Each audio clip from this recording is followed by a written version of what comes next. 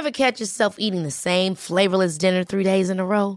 Dreaming of something better? Well, HelloFresh is your guilt-free dream come true, baby. It's me, Keke Palmer.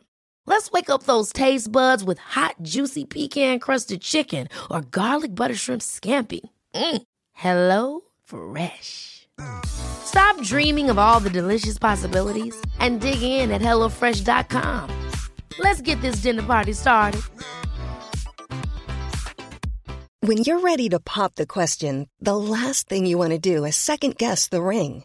At BlueNile.com, you can design a one-of-a-kind ring with the ease and convenience of shopping online. Choose your diamond and setting. When you find the one, you'll get it delivered right to your door. Go to BlueNile.com and use promo code LISTEN to get $50 off your purchase of $500 or more. That's code LISTEN at BlueNile.com for $50 off your purchase.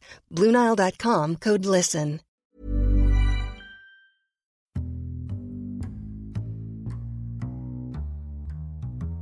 Welcome to the Insomnia Project. Sit back, relax, and listen. We're going to have a mundane conversation, something that you can just sort of chill to, relax, and just enjoy this podcast. And if you happen to drift off, so be it.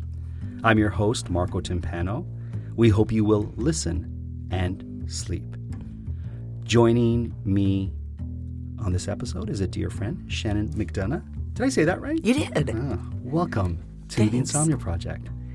Now, you have a love that I aspire to, and that's scuba diving. Mm-hmm. I can snorkel. I'm not great, but scuba diving is something I want to do so badly, but I'm not a good swimmer. I can't swim. Really? I can dog paddle. Okay. But I know that if the boat went down, I'm screwed. Okay. Totally. But I'm not a great swimmer.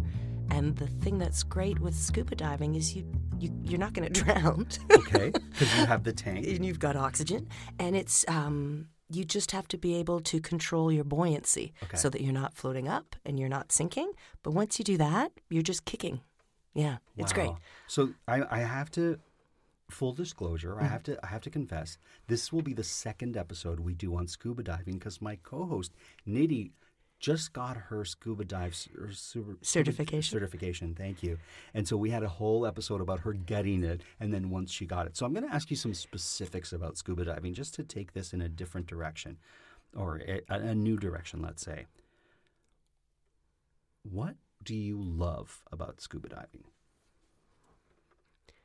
You know what? I grew up watching, reading Jules Verne. Okay. And watching Jacques Cousteau. Yes. And it's just this magical world. Yeah. And there's no way to experience it unless you're there. Okay. And there's been several times where I've been, on a reef somewhere, 90 feet down below, seeing this incredible life, and just teeming with life. And I stop and I think to myself, nobody else gets to see this. Wow. Unless you strap a tank on your back. Right. You can never experience it. And it feels special. Mm-hmm. It feels a bit magical. Yes. And it feels kind of like you're, an explorer in a way. Sure. And that is what I love about it. Yeah, yeah. What's the most majestic thing you've seen under the sea? I was in Thailand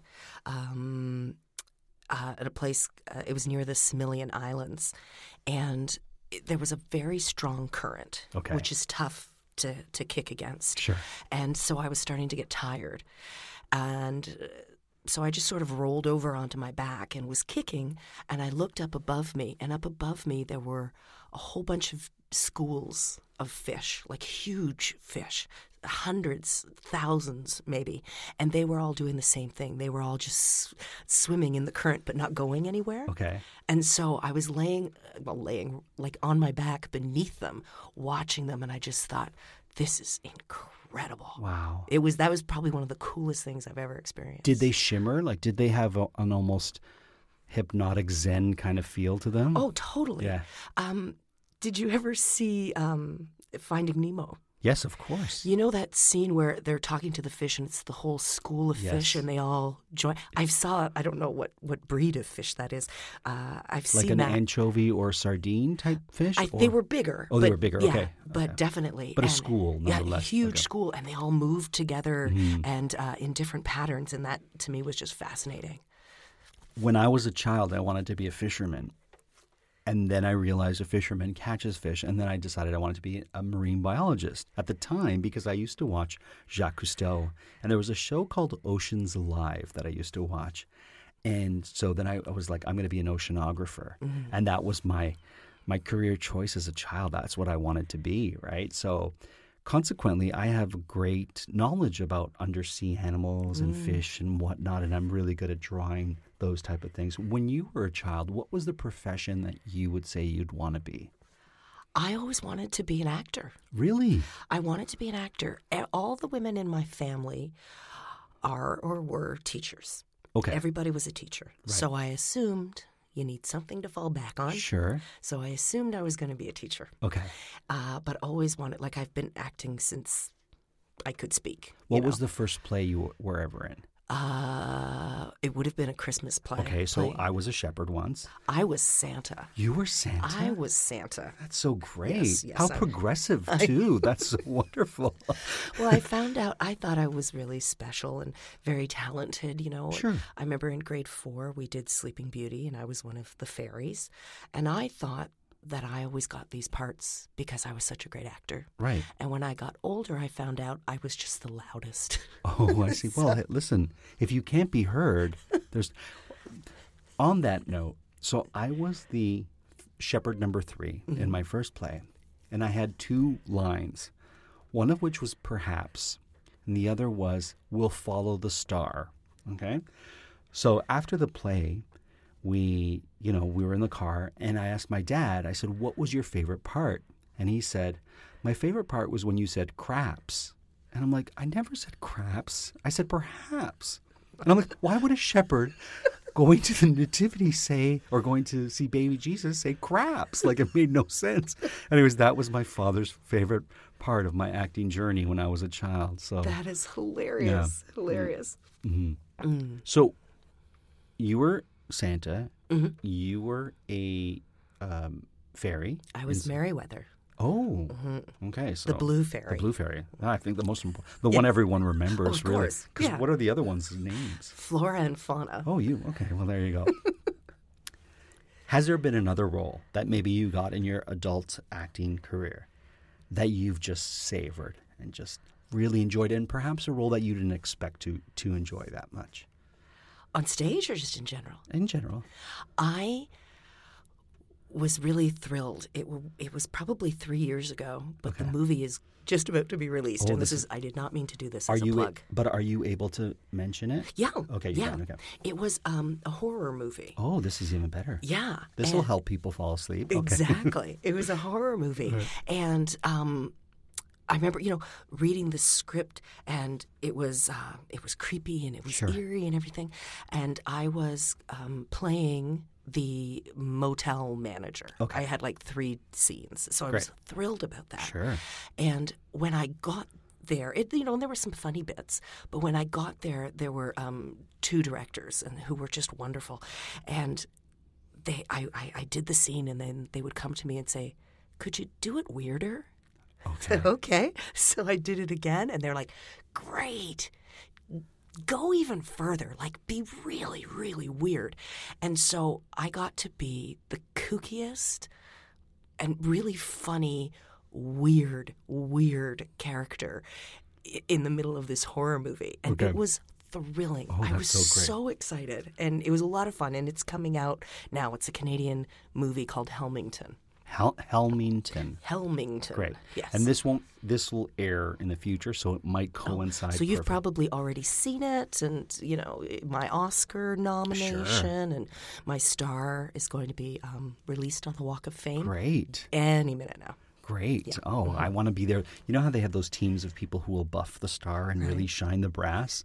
I want to be one of those people for your star. Thank you. Is there a part that you would love to play? So, for example, I always ask my friends who are performers and actors, If you could be cast in a television series, what role would you like to play? And then what's the role you would not want to play that you would most probably get cast in? So, for example, I would love to play a doctor on television, like on ER, Grey's Anatomy. I love medical shows. What I wouldn't want to do is be a cowboy that has to ride a horse, because horses kind of freak me out. Gotcha. So I'd probably end up in some Western before I was a doctor. So Right. I pose that question to you. You know what? I, too, love medical shows. I am obsessed with Grey's Anatomy. Have you seen New Amsterdam? No. Oh. Then Good. you have to. So I loved, what's that one? Code Black. Mm-hmm. I loved Code Black. Loved it. And then they canceled it. And Marcia Gay Harden was sublime in it. Marcia Gay, if you're listening to this podcast, please come on our show so I can just lament about them canceling yours. But now New Amsterdam, which is based on a book by a doctor, is just tremendous. I really recommend it. I'm just taking this little side note here for our listeners. It's on my list. Okay, great. But Awesome. anyway, sorry. What would I love to play? See, now my father was a police officer. Oh. And now, in my career, I work as a television producer, and I work on a lot of the true crime shows. Oh, I see. So I really, I do the interviews. I get Sure. to interview, families of the victim and the police officers and the district attorneys and investigators and stuff. And I find it fascinating. I love it. And so I would love to play a cop. I would love to play a cop in... well, of course, I would love an entire series that's going to run for, let's say, 12, 13 seasons. That would be ideal. But I would love, one of those kind of Law and Order shows. Yeah, you'd make a great cop. I would love to do that. Has your dad's career as a cop helped you when you're in these situations, when you're interviewing police officers? Do you have a sort of an insight that perhaps another producer wouldn't? I think so. I know that, my superiors have often reacted, when I let them know my father was a police officer. They're always like, oh, wow, that's great. I think that maybe at times people... I don't know if they'd get nerves, speaking to police officers and stuff. And for me, I guess because I grew up with a cop and my father's friends that were also on the force, so I have a comfortability with them. Right. And I also know, growing up, I know that cops don't like to talk about what happened today at work, you know? And so when I speak with them, I acknowledge that, and I know that what they've been through and what they've seen and stuff. And so I think that I mean, I don't know, some of them might think I'm a total jerk, but I think they seem to appreciate that. And I tend to do well talking to police officers. That's awesome. Yeah. What are some other tips that you have learned as a television producer that have been applicable to your life that you might want to share? Is there anything that has happened in your producing life that you're like, this is something I learned that's pretty cool? I know, I ask like these, life lessons? or whatever kind of lessons, whatever, anything that struck you as a producer where you're like, this is cool, or I spoke to this person and it was a cool experience. Oh yeah, I mean, I've been an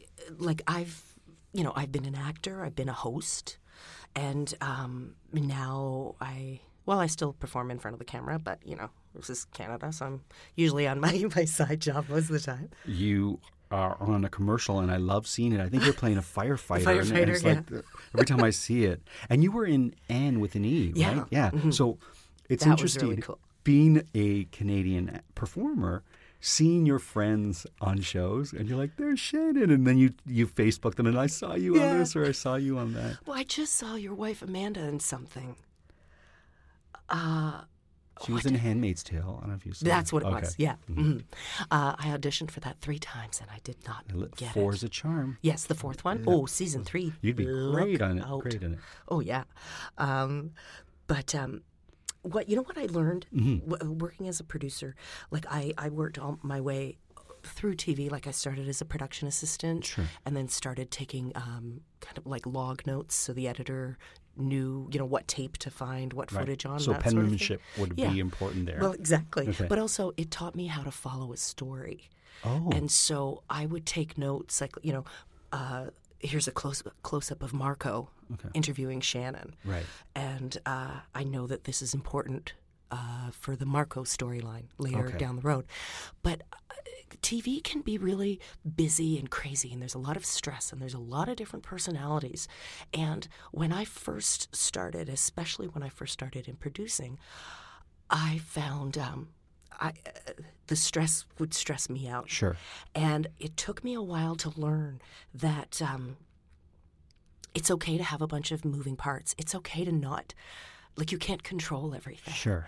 And you can't take it all on yourself. Right. So I went from being a very, I guess, frenetic, a slightly spazzy person to now I'm much more calm and chilled, and I kind of let things slide. Sure. And I know that if everyone kind of does their job, it's all going to come out in the end. Right. And let's not freak out. Let's not, let's not have a bird right now. Right. And there's an expression you hear all the time. It's just TV. Oh. We're just making TV. Okay. We're not curing cancer. Right. It's not the end of the world. Sure. We're just making TV. That's awesome. Right? So, yeah, that's what I've learned. That's my biggest cool. life lesson. Just calm down. You could apply that to many different things in your life. Like, when you're like, I'm going to be late for this appointment. I'm going to be late. It's like, it's just an appointment. It's just an appointment. Yeah. Well, I learned that Eckhart Tolle had a book, I think it's called The New Earth or A Brand New Earth. Okay. I read his popular book, the one that everybody was going crazy That's probably with. the one that I read. I didn't like it. No? Oh, I did. Oh, Well, this was the lesson that I learned in Okay. that, where he talked about, let's say you're stuck on the side of the road, it's raining, and you have a flat tire. You can freak out about the rain, and you can freak out about the flat tire. Yeah. But it's not going to change it. Right. So just accept, and it's the stress you add to the situation isn't going to make it any better. Wow. And so I find myself paying attention to that now, like how you said, where I'm late, and I just, you're going to be late. Yeah. You can spend the next 8 minutes freaking out, or you can just, okay, I'm going to be late. Like I was 3 minutes late here for you today. Oh, were you? Oh, yes. I didn't notice. That reminds me of a story, and I hope you'll indulge me here. So I was a waiter in a fancy schmancy place in New York City in Soho called Barolo. That's no longer there. And as with many things in New York, things can get intense and crazy. And in this restaurant, they would have a branzino that was baked in salt that the waiters would have to fillet at the table. Oh, boy. And so when you would get that, when one of your customers would order the branzino, the baked branzino, you'd be like, oh my goodness, I don't have time to fillet that because I have so many other tables, but that was our job.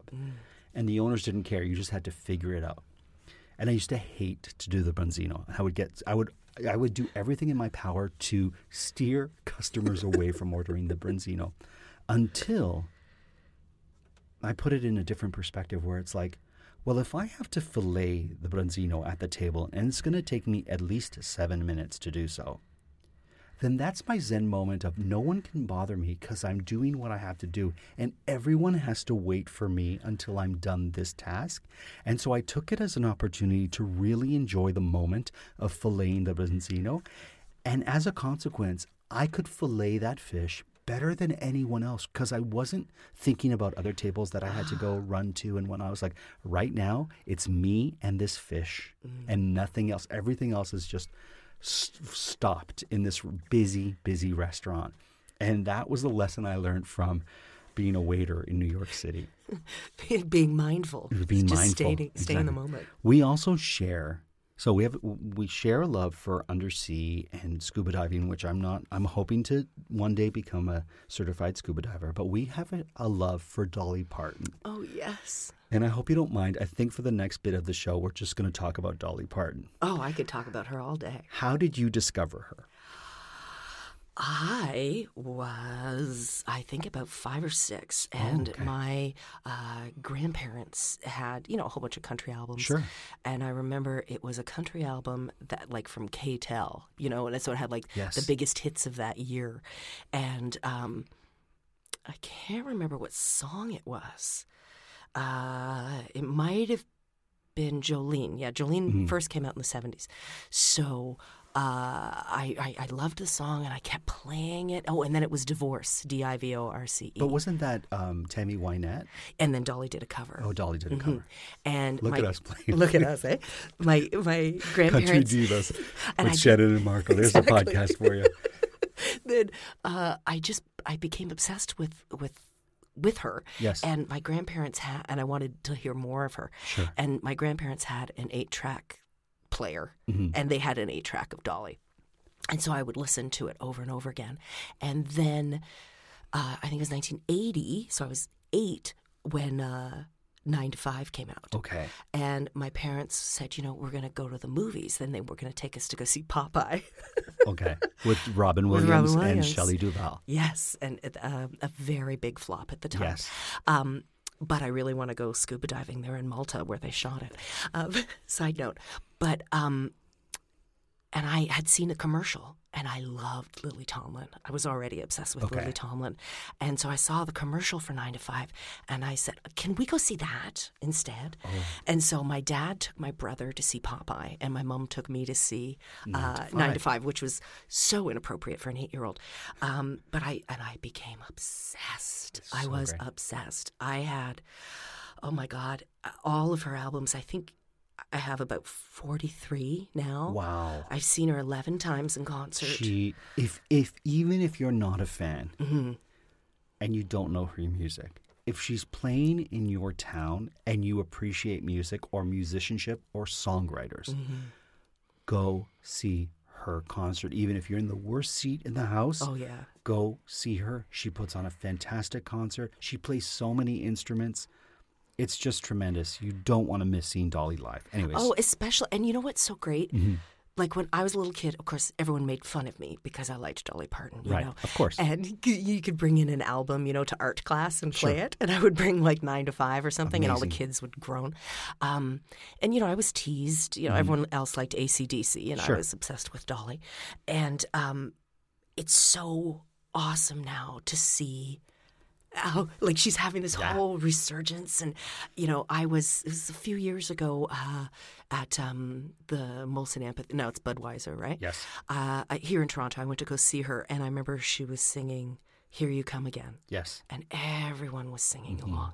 And I turned to look at the crowd, and I just like thousands and thousands of people. And it felt so wonderful. And I was one of those people. I was at that concert, It was so great. And I still wear my Dolly Parton belt buckle and my T-shirts. And people stop me all the time when I wear. So now when I travel for work, I wear my Dolly Parton T-shirt because they're so friendly to me at customs. Oh. Seriously, everyone goes, oh, that's Dolly. That's a great tip. It's true. Oh, I'm going to People smile, wave you right through. It's amazing. Well, there you go. There's so many great Dolly stories.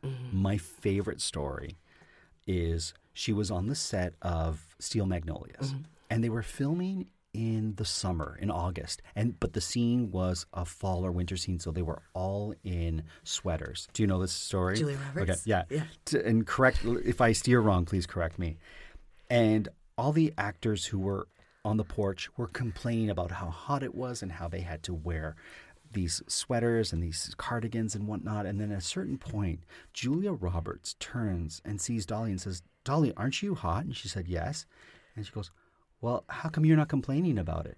And Dolly said, "I dreamed all my life to be where I am right now. Now that I'm here, I'm not going to complain about it."